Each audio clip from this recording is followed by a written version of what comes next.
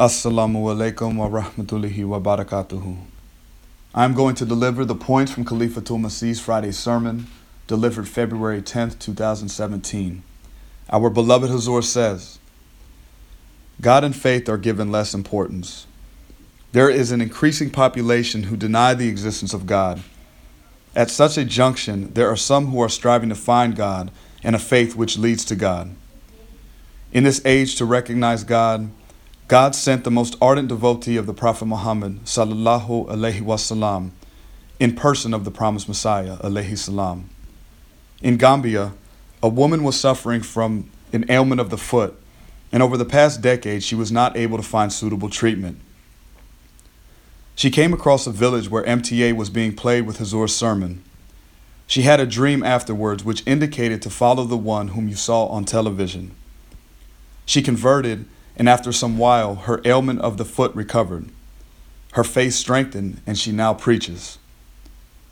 Allah opens avenues in strange ways for individuals to be guided. In Burkina Faso, an individual used to listen to Ahmadiyya radio and would be courteous with Ahmadis. Some clerics told him to not listen to the radio as they will ruin you. He stopped listening to Ahmadiyya radio. After some time, he stopped at a mosque to offer his prayers. An individual remarked, "This is an Ahmadiyya village." That night, he saw a dream where there was a large crowd and he is trying to dispel the crowd. He saw an individual in his dream and thousands surrounding him. He inquires, "Who is this individual?"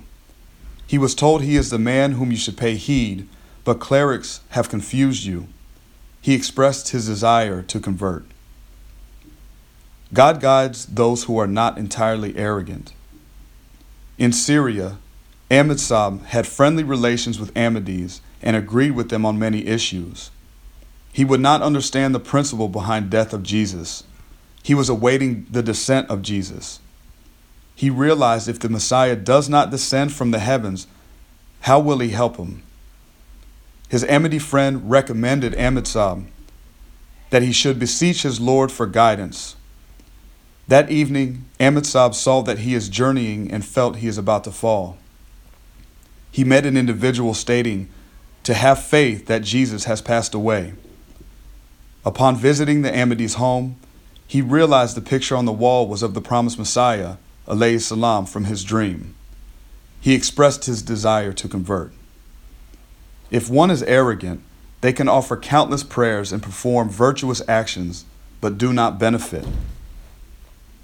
In Cameroon, a retired army personnel joined Ahmadiyya.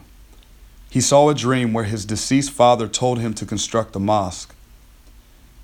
He is now using a large plot of land to build a mosque instead of a house which he had originally planned.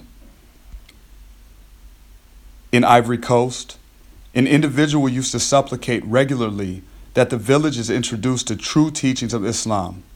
After a few days, a missionary of the Jamaat visited that remote village.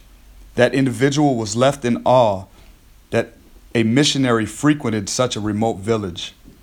55 individuals accepted in that village, and it is through Ahmadiyya their village has been introduced to true Islam.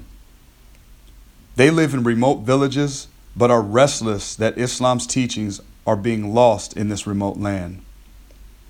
It is incumbent upon us to spread the teachings of Ahmadiyya to everyone and pray fervently. Our task is eased by God Himself. God is guiding through dreams and other avenues. Do not be pleased that you are an Ahmadi for generations. Fulfill the purpose of your bet.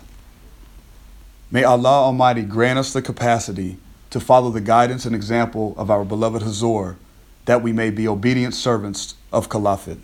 Ameen.